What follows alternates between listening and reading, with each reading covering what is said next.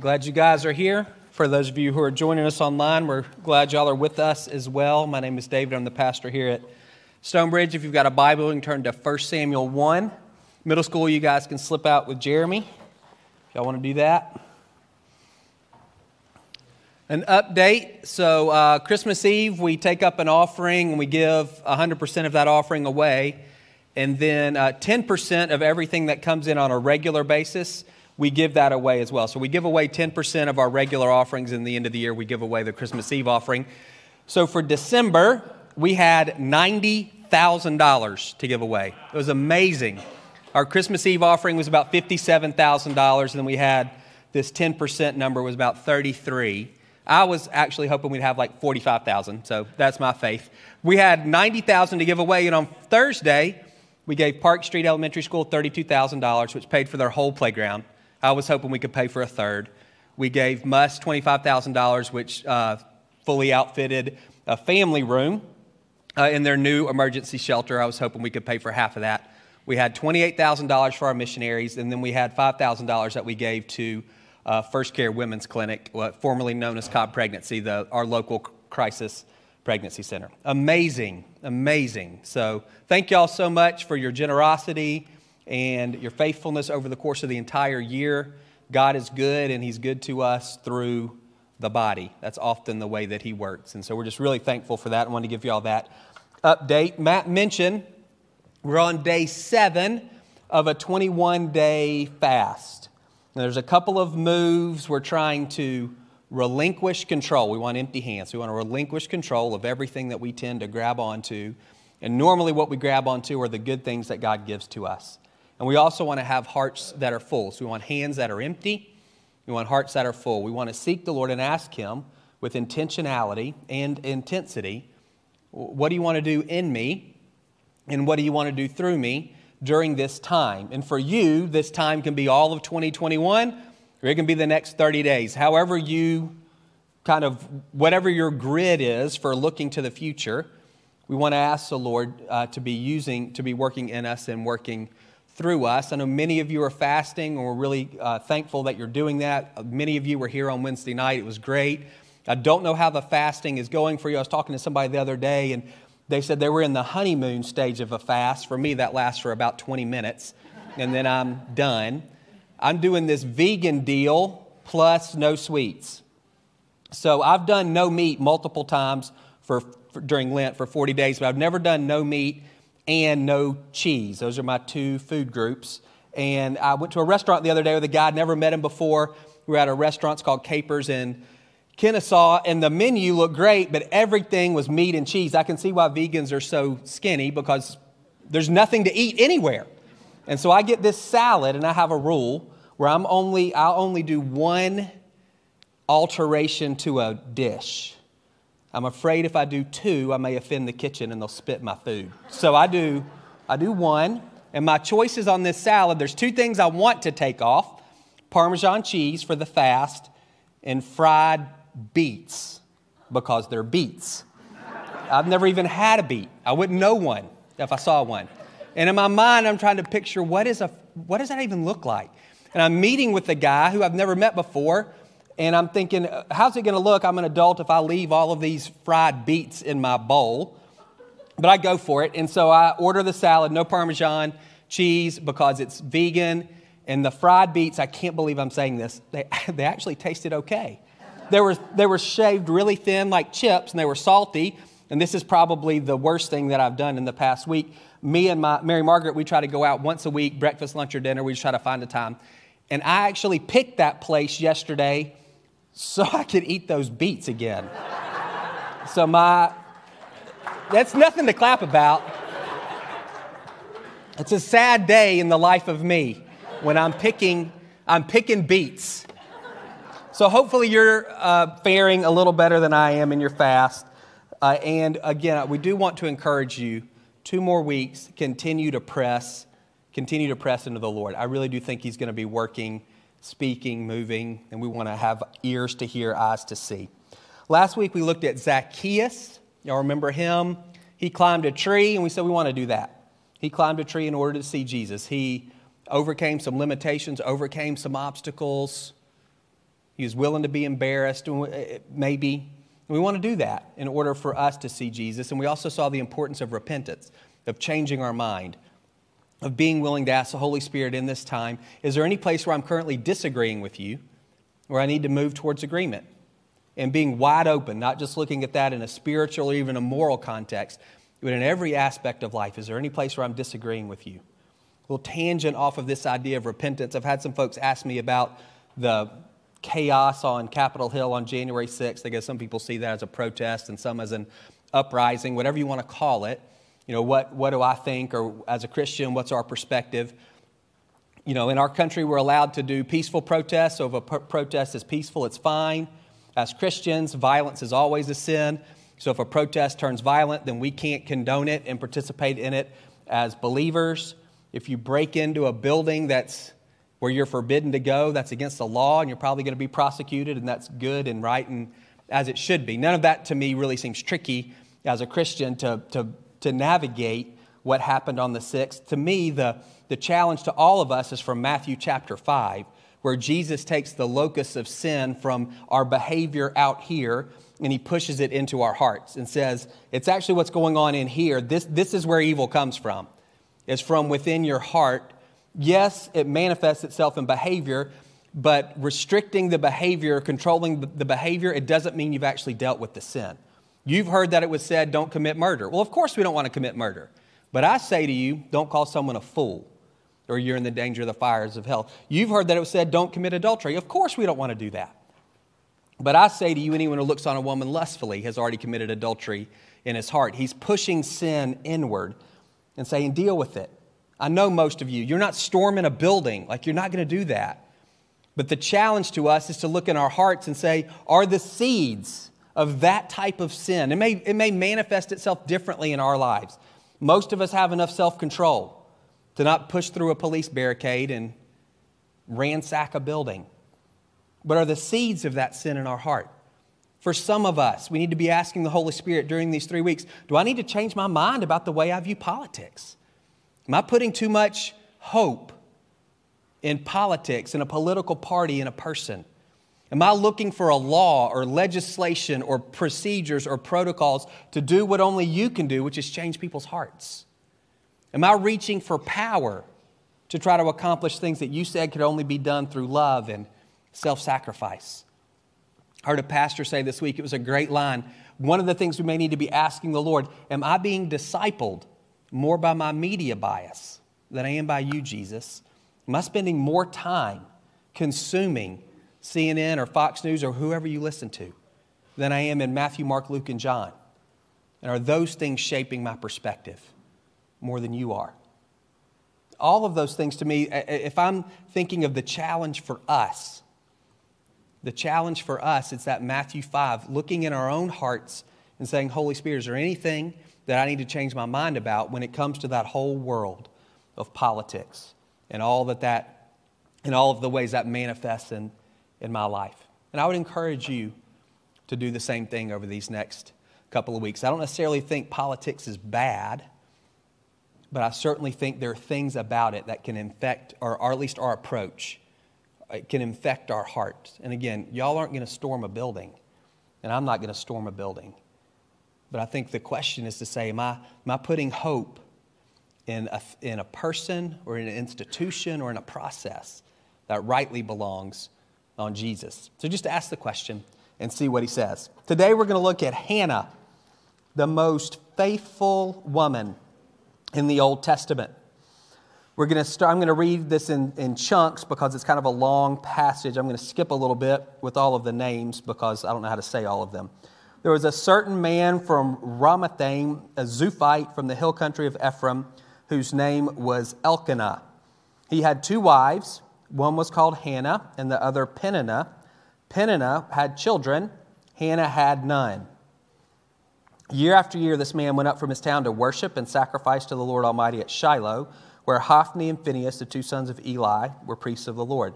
Whenever the day came for Elkanah to sacrifice, he would give portions of meat to his wife Peninnah and to all her sons and daughters. But to Hannah he gave a double portion because he loved her, and the Lord had closed her womb. Because the Lord had closed Hannah's womb, her rival kept provoking her in order to irritate her. This went on year after year. Whenever Hannah went up to the house of the Lord, her rival provoked her till she wept and would not eat. Her husband Elkanah would say to her, Hannah, why are you weeping? Why don't you eat? Why are you downhearted? Don't I mean more to you than 10 sons?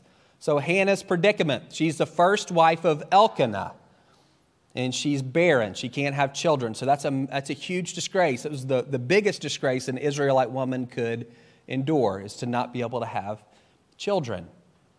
And for Elkanah, it's dangerous for him. If he doesn't have children, then he has no heirs. And if he has no heirs, then the name of his family basically will be wiped out from the people of God. What God gave the Israelites was land. He gave them each a plot of land. And if you don't have anyone to pass your land onto in your family, then your land gets absorbed into somebody else's land. And your family line dies out, and so does your name.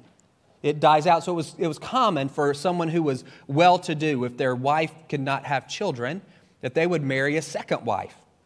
And that's what Elkanah does. He marries a second wife, Peninnah. She's able to have children, and she torments Hannah. That's the word. It's a strong word. She torments Hannah, and this tormenting seems to be exacerbated when they go on their annual pilgrimage to Shiloh. That's where the tent of meeting is. You'll see a picture there. It's the precursor to the temple. It's a temporary structure that the Israelites can move, and it's where the Ark of the Covenant is. So that's the place where you go to worship. So Elkanah, as a righteous man, takes his family, and they worship there once a year. And a highlight of that time in Shiloh is maybe like our Christmas dinner or our Thanksgiving meal. So a portion of the sacrifice and the offerings that Elkanah brings, he would get back. A portion is burned, and that's God's. A portion is given to the priests for them to eat, and then a portion comes back to the giver, comes back to the one who made the offering, and he would eat that with his family. It would have been most likely the best meal they ate all year. And Peninnah provokes Hannah, torments her to the point that she can't even eat Christmas dinner with her family. And Elkanah does his best. He gives her twice as much meat as he gave Peninnah. And he says, I love you, and don't I mean more to you than 10 sons? But none of that is, as wonderful as he's trying to be, none of that deals with her misery. And that's the word. She's miserable. She's a wreck. So what does she do in her barrenness, and what does she do in this devastation, not being able to have children and have that constantly being thrown in her face? Once, when they'd finished eating and drinking in Shiloh, Hannah stood up. Now Eli the priest was sitting on his chair by the doorpost of the Lord's house. In her deep anguish, that phrase is literally, in her bitterness of soul, Hannah prayed to the Lord, weeping bitterly, and she made a vow, saying, Lord Almighty, if you will only look on your servant's misery and remember me, and not forget your servant, but give her a son, then I will give him to the Lord for all the days of his life, and no razor will ever be used on his head. As Hannah kept on praying to the Lord, Eli observed her mouth. Hannah was praying in her heart, and her lips were moving, but her voice was not heard. Eli thought she was drunk. And he said to her, how long are you going to stay drunk? Put away your wine. Not so, my Lord, Hannah replied. I'm a woman who is deeply troubled. I've not been drinking wine or beer. I was pouring out my soul to the Lord. Don't take your servant for a wicked woman. I've been praying here out of my great anguish and grief. And Eli answered her, go in peace, and may the God of Israel grant you what you have asked of him. Hannah said, may your servant find favor in your eyes. Then she went away and ate something, and her face was no longer downcast. So in her misery, Hannah turns towards the Lord. She goes to the tent of meeting. Eli's a retired priest. He's kind of like a bouncer at this point. He's at the doorpost of the tent of meeting to make sure nothing inappropriate is happening in the sacred space. And Hannah's pouring her soul out to the Lord. That's what it says. She's pouring her soul out to the Lord, praying intensely. All of her is engaged in this prayer. And she makes a vow. God, don't forget me. Remember me. If you give me a son, I'll give him back to you for all the days of his life. This whole idea about the razor, it's a Nazirite vow. So it's normally a 30-day vow, 1 month. No haircuts, no alcohol. You can't be around a dead body, even if it's your family. And so people would take that vow for 30 days. And Hannah is saying, if you give me a son, he'll be set apart for you for his whole life. That vow will apply to him for his entire life. Eli mistakes her intensity in prayer and her desperation in prayer for drunkenness, and he's going to rebuke her. And when he walks up to her and rebukes her, she's like, no. I'm miserable. I've been pouring my heart out to the Lord. If we had time, we could look at what each of those emotional words means that describes Hannah. They all mean something a little bit different. She says, I'm complaining to the Lord. That's what she says. I'm afflicted. I'm in pain. Those are the words that she's using to describe her state and what she's doing. And Eli says, well, may God give you what you're asking for. And we see Hannah's faith. She still has not conceived a child, and she gets up and eats. Remember, Peninnah was tormenting her to the point that she wouldn't eat, and now we see her eating. There's a flip. Even though her circumstances haven't changed, she believes God has heard her prayer. Pivot point. Early the next morning, they arose and worshiped before the Lord, then went back to their home at Ramah. Elkanah made love to his wife Hannah, and the Lord remembered her. Those 4 words, the Lord remembered her. Those are the 4 most important words in this chapter. So in the course of time, Hannah became pregnant and gave birth to a son. She named him Samuel, saying, because I asked the Lord for him. That word remembered, when it's applied to God, incredibly important, particularly in the Old Testament. It's called an anthropomorphism. That's where we take human characteristics and apply them to God. If we say God has hands or God has arms, He doesn't. He's a spirit. But it helps us understand who He is and how He's working. The word remembered is the same thing. God's omniscient. So He knows everything that can be known. So by definition, He can't forget anything because He knows everything, which means He never remembers anything because He never forgets anything. He always knows it. So why do we use that word? Why does the Old Testament repeatedly say the Lord remembered? Because for us, our perspective, there are times where we feel like He's forgotten us. Genesis, the Lord remembered Noah and sent a wind to dry up the land because they've been on the ark for months. Genesis, God remembered Rachel and opened her womb. She'd been barren and hadn't been able to have kids. God remembered Abraham, Isaac, and Jacob and sent Moses to lead the Israelites out of slavery. They've been slaves for 400 years. Of course they felt forgotten at times. Our perspective is God is remembering us. He's expressing this kindness and goodness to us after a period of time when we've been struggling or suffering. He never forgot Hannah, but from her perspective, He absolutely had forgotten her. And then when she conceives, that in her mind, it's He remembers me now. Remember her prayer, don't forget me, remember me. And then the pivot words, and the Lord remembered Hannah. And she conceives and has Samuel. Now what is she going to do? When Hannah's husband Elkanah went up with all his family to offer the annual sacrifice to the Lord and to fulfill his vow, Hannah did not go. She said to her husband, after the boy is weaned, I will take him and present him before the Lord, and he will live there always. Do what seems best to you, her husband Elkanah told her. Stay here until you've weaned him. Only may the Lord make good His word. So the woman stayed at home and nursed her son until she had weaned him. So he's probably for 3 years. After he was weaned, she took the boy with her, young as he was, along with a 3-year-old bull, an ephah of flour, and a skin of wine, and he brought him to the house of the Lord at Shiloh. When the bull had been sacrificed, they brought the boy to Eli, and she said to him, pardon me, my Lord, as surely as you live, I'm the woman who stood here beside you, praying to the Lord. I prayed for this child, and the Lord has granted me what I asked of Him. So now I give him to the Lord. For his whole life he will be given over to the Lord. And he worshiped the Lord there. So Hannah fulfills her vow. When Samuel's about 3 years old, she takes him to the tent of meeting, and she leaves him with Eli and the priests. And he's raised there. She sees him once a year, we see later in Samuel. She brings him a new set of clothes once a year.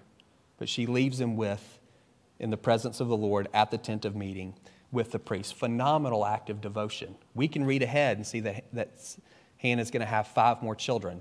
But when she makes the vow, when she fulfills the vow, she doesn't know. Samuel may be the only one she ever has. And again, she gives him fully to the Lord. It's a remarkable story. 2 things that we can learn from Hannah. One, this is really just for a few of you. This is not for everybody. It will be for everybody at some point. But right now, I think there's probably only a handful of you who would fit in this category. If you were honest, you would say right now you feel like Hannah in the middle of the chapter. You feel forgotten. You're struggling. You're suffering. Maybe you'd even say you're miserable. and you know God could fix it. It really wouldn't be that hard for him to do something about it, but he's not, and you feel forgotten by him. The encouragement we get from Hannah: allow your suffering, your misery, to turn you towards the Lord, not away. She's the only person, the only woman in the Bible whose barrenness is explicitly attributed to God. And twice we read, the Lord closed her womb. That's an important point. God is the one who's keeping her from having children. The one who told her, be fruitful and multiply, is keeping her from being fruitful and multiplying. And yet, she turns towards him and does not get bitter. And notice when she turns towards him, she does it without reservation. She says, I'm pouring my soul out to the Lord. Again, all of the emotional words that describe her and her actions. There's no hesitation or equivocation in her approach to the Lord. He's her only hope. There are no fertility specialists in her town. She's either barren or God intervenes. And rather than getting bitter, rather than getting hard-hearted, she turns to God fully and places all the weight of her hope on him, the very one who we can say has caused her misery. He's the source, and yet she turns to him. And how quickly do we, not knowing the source of our struggles, but how often do we get bitter when God doesn't answer our prayers in the way that we want or as quickly as we want him to? I want to encourage you, if you feel forgotten, one, own that. Like, just be honest. Don't say, well, other people have it worse than me. Who cares? Someone always has it worse than you. The question is not where are you on the scale of misery. It's, do you feel forgotten? And is that driving a wedge between you and Jesus? These next 2 weeks, be challenged and encouraged by Hannah. Put your full weight, the full weight of your hope upon him. Pour out your soul. Don't hold back in prayer. One of those words that Hannah uses that gets kind of muddy in the NIV. She complains to God. She's complaining to him. It's okay. He already knows how you feel anyway, so you might as well tell him. He's big enough to handle it. Put the full weight of your hope on him. Turn to him fully, and let this be the theme of your prayer. God, remember me. God, I feel like you've forgotten me, and I'm asking you in the next 2 weeks, remember me. And let's see what he does. For everybody, so this is an all-in from Hannah, the importance of dedication. This is a challenge, so I want to lay some groundwork, and you're going to have to think about this prayerfully, I would imagine. And we'll dive back into this Wednesday night at the worship night. So just some groundwork, because this is significant. Hannah dedicates Samuel, at that point, the most precious treasure in her life, fully to the Lord. Again, just like she turns to him without reservation, she dedicates Samuel without reservation. There were other options available to her. Every firstborn son was dedicated to the Lord. When your son was a month old, you went to the tent of meeting or the temple once it was built, and you paid 5 shekels, and that payment, that was the way you redeemed your son. Instead of leaving him at the temple, you put down 5 shekels, and that was a way of saying, God, he's yours, and I'm redeeming him. She could have done that. That's what every Israelite mom did with her son. There were other vows available to her. She could have dedicated Samuel for a month or a year or 5 years or 10 years and then received him back. But she didn't do that. She voluntarily committed before she'd even conceived. Give me a son with no promise that she'd have another, and I'll give him to you all the days of his life. Think about that. The most precious treasure in her life, she gives fully to the Lord. What we see in the Old Testament concretely, oftentimes in the New Testament and in our lives, plays out spiritually. So Hannah literally, physically took Samuel and left him with Eli when he was 3 years old. And then she saw him once a year after that. For us, dedication, it doesn't look like that. I don't want any of your children, as wonderful as they are. Don't bring them here and leave them here. And then say, potty train them, or we'll get them after puberty, or whatever it is. We don't want to do that. What does it look like? For us, dedication is about ownership, and it's about priority. Acknowledging who is the true owner of all of the good gifts. James 1, every good and perfect gift comes from our Father, from the Father of lights. Dedication is acknowledging that. And it's acknowledging His priority in whatever that thing is or relationship is. So I want you to start doing an inventory, not a blanket, God, I dedicate my life to you, that's wonderful, but really specifically, start running through the most precious things in your life. What does it look like for you to dedicate those things fully to Jesus? Those of you who are married, when was the last time you and your spouse said out loud, prayerfully, God, we dedicate our marriage to you. It's yours. We have these dreams, but ultimately we want what you want. You use our marriage however you want to. I just thought about this. What about those of you who are approaching retirement? What does it look like to dedicate those years to the Lord? We all have a picture of what that looks like. We're going to play golf, or we're going to travel, or what if the Lord wants something else for you? Are you willing to dedicate those retirement years to the Lord? Your possessions, your house, your cars, your retirement plan, to dedicate that stuff to the Lord. It's yours. What about parents, for you to dedicate your children? Many of you did it when they were babies, when they were infants. And it's wonderful and it's good and it's right to do that. But honestly, that's the easiest time because they're all potential. It's more difficult when they're 16 and 17 and 18. And they're making a decision that's not necessarily the decision that you would want. And they're saying, but this is the direction the Lord's leading me.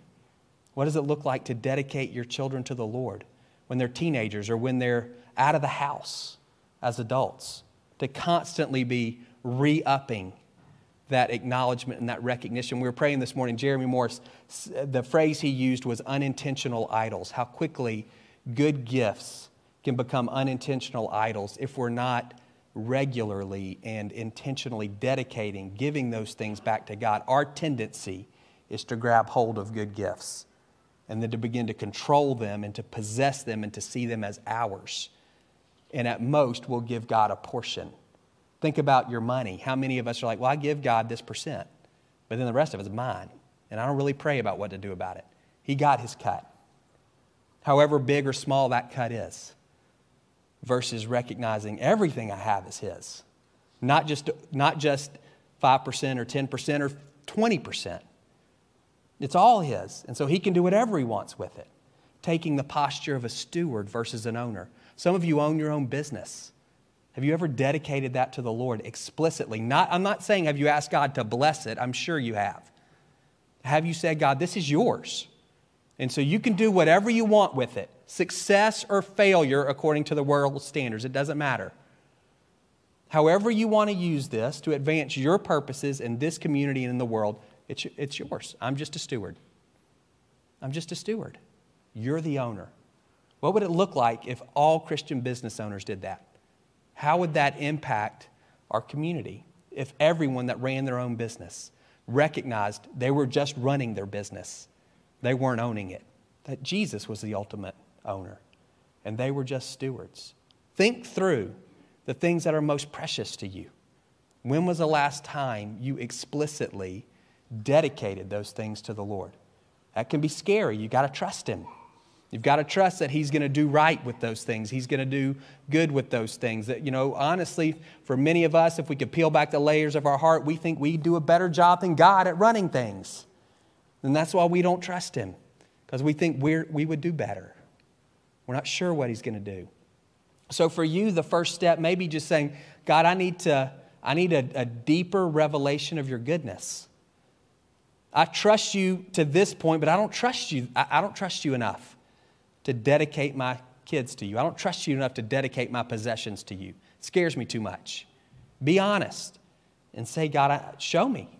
Lead me to a place where I can see you as trustworthy, where I can recognize you as a good Father who always is working good for his children. I do want to make one word of caution as you're thinking about this. Don't make a rash vow.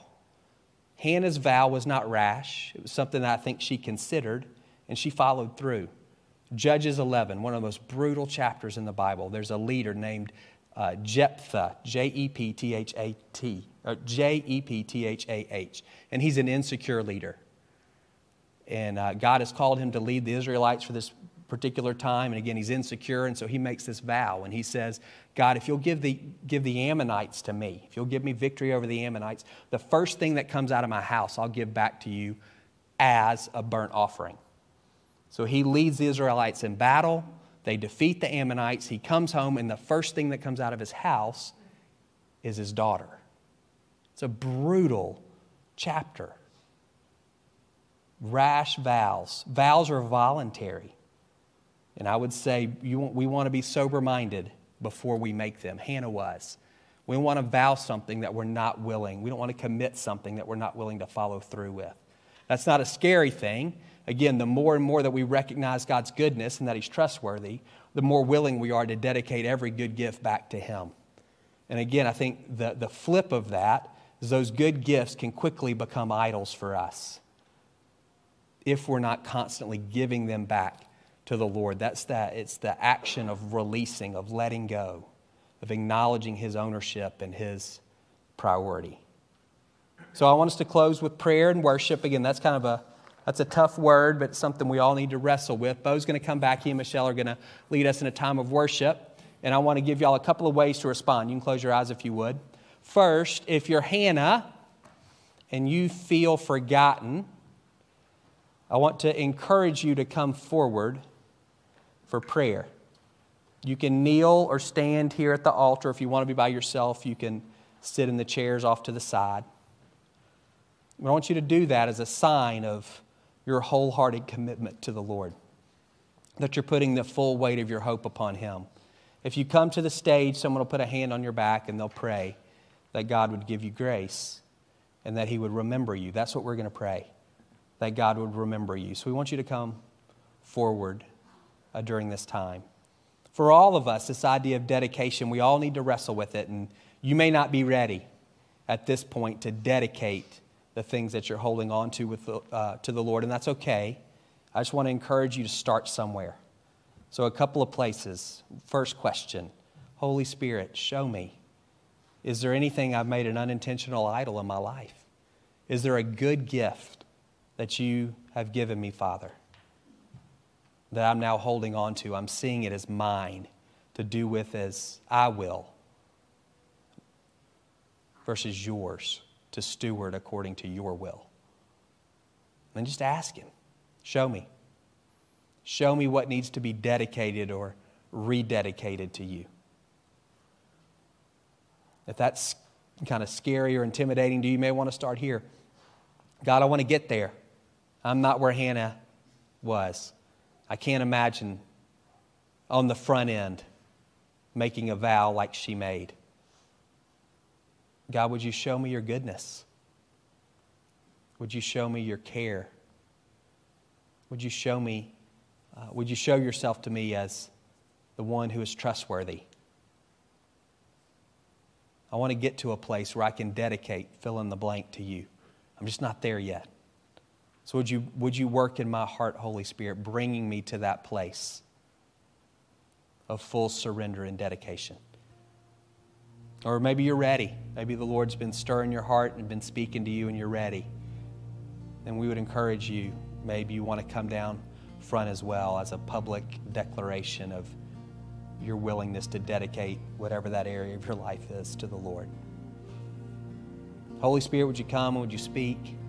God, we pray for the Hannahs as their brothers and sisters. God, we pray that you would remember them. We pray that in these next 2 weeks, you would do a work in their life, that they would know they haven't been forgotten. And God, for all of us, I pray that you would give us the faith, the hope, the courage of Hannah to dedicate the things that are most precious to us back to you, to use however you will. It's interesting if you think about Samuel, he was such a pivotal person in Israel's history, led them from being a confederation of 12 tribes to being one nation with a king, anointed Saul, first king of Israel, anointed David, the ideal king of Israel. Such an important figure in Israel's history. All we know is what we know. We don't know what would have happened if things had been different. What if Hannah had been able to conceive easily? Would it have ever crossed her mind to make that vow, to dedicate her son to the Lord fully? And if she'd never made that vow, then Samuel doesn't grow up in the temple. And as righteous and faithful as Hannah and Elkanah are, how might things have been different for Samuel growing up in their home versus growing up near the ark, near the presence of God on earth? We don't know. I don't think it's a stretch to say things might have played out different. You don't know what your dedication, you don't know what that's going to mean. You don't know how God wants to use your kids or your marriage or your stuff or your business, your retirement, your future. The younger you are, the harder it is to say that. God, I dedicate my future to you. Some of you have been working for years, preparing for a career and a life. And to say, God, I dedicate all of that to you. And you don't know if there's going to be a hard right turn or not. That could be a scary thing. But you don't know how He wants to use you. We don't know. And that's why it's called faith. God, would you give us that? In Jesus' name, amen. You guys come forward. We're going to run probably 3 or 4 minutes late. I hope that's okay. And Bo will dismiss us in a minute.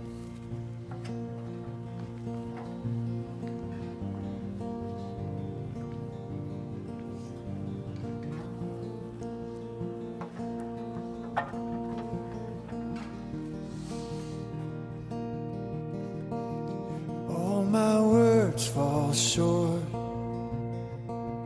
I got nothing new. How could I express all my gratitude?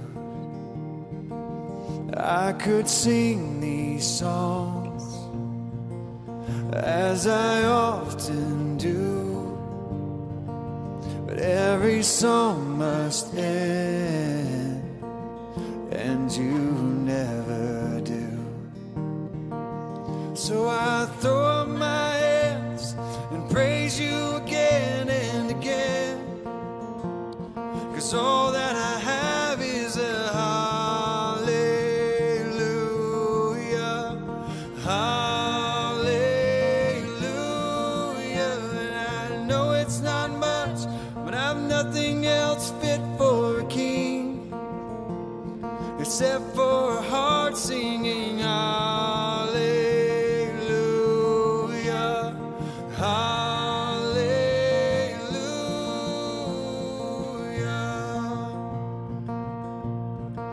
I've got one response, I've got just one move, with my arms stretched wide, I will worship you. So I throw up my hands and praise you again and again, 'cause all that I have is a hallelujah, hallelujah. And I know it's not much, but I've nothing else fit for a king except for a heart singing hallelujah, hallelujah.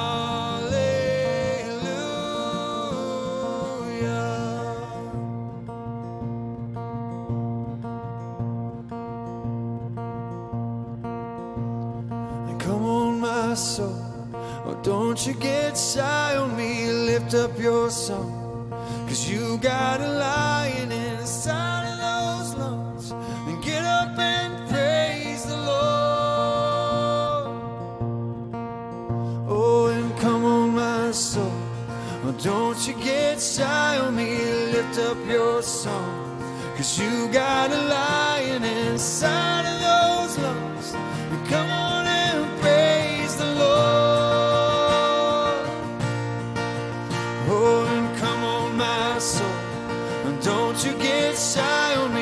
lift up your song, 'cause you got a lion inside of those lungs. You're coming up and praise the Lord. Oh, and come on, my soul, but don't you get shy on me. Lift up your song, 'cause you got a lion inside of those lungs. And get up and praise the Lord. So I throw up my hands and praise you again and again, 'cause all that I have is a hallelujah, hallelujah. And I know it's not much, but I've nothing else fit for a king except for a heart singing hallelujah, hallelujah.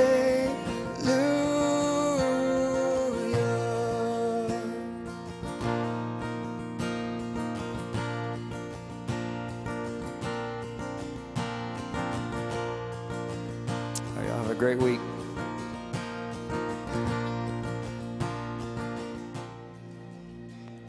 Hey guys, glad you're able to join us for worship. I have Ryan Jackson, he's here with me, and really we're just talking about dedication and really this idea that it does challenge us in how we view God. Do we trust Him enough to give Him back over the things that we're dedicating are always, I feel like the pattern is always things that are good, things that He's given us, talents or skills or passions of ours, that have developed into these things, these businesses, families, careers, all these positive things. And the Lord is just saying, do you trust me to give them over to you? Do you trust that I can still meet your needs? And, thinking about this fast that we are in, and I don't know about you guys, but I feel like anytime I've fasted, there's this initial emotional pushback. Be like, yeah, I'm going to fast, but emotionally not really want to. But I know every single time I've fasted, at the end, it's like, yes, that was worth it. That had substance. That was good for me, and there was something that the Lord did in me. And so I just want to encourage you, as you guys are fasting along with us, I'm sure there's some emotional holdback, but just know that really the Lord is doing a work in us, that the things that we're bringing to Him, our prayer requests, our needs, the things where we want to see Him move, He will be moving and speaking as we dedicate this year to the Lord. Ryan, what do you got? Well, as David was preaching today, I was just thinking too about, as we're kind of focusing on the Lord and fasting and trusting in Him, what was highlighted to me as well was when Hannah prayed and made that dedication to the Lord about her first child, that immediately her prayer in a way was answered. I mean, I think sometimes we forget about that, but I mean, God does answer our prayers right away, and that sometimes might be waiting for that child to come. But you could see that answer because she was able to eat right away. She was able to relinquish that burden that she had of not having kids over to the Lord right away, that it was taken away and that her face was lifted up and she was able to eat the food again. And there was an element that I saw there of her just being kind of happy again because she was able to turn that over to the Lord. Yeah, that is cool. The Lord met her at the time of dedication, provided all that she needed instantly, really, and going forward. That is cool. I hope today was encouraging for you. Spend some time talking to the Lord, God, what does it look like for me to dedicate the good things in your life back to the Lord? Hope you guys have a great week. We'll see you next week.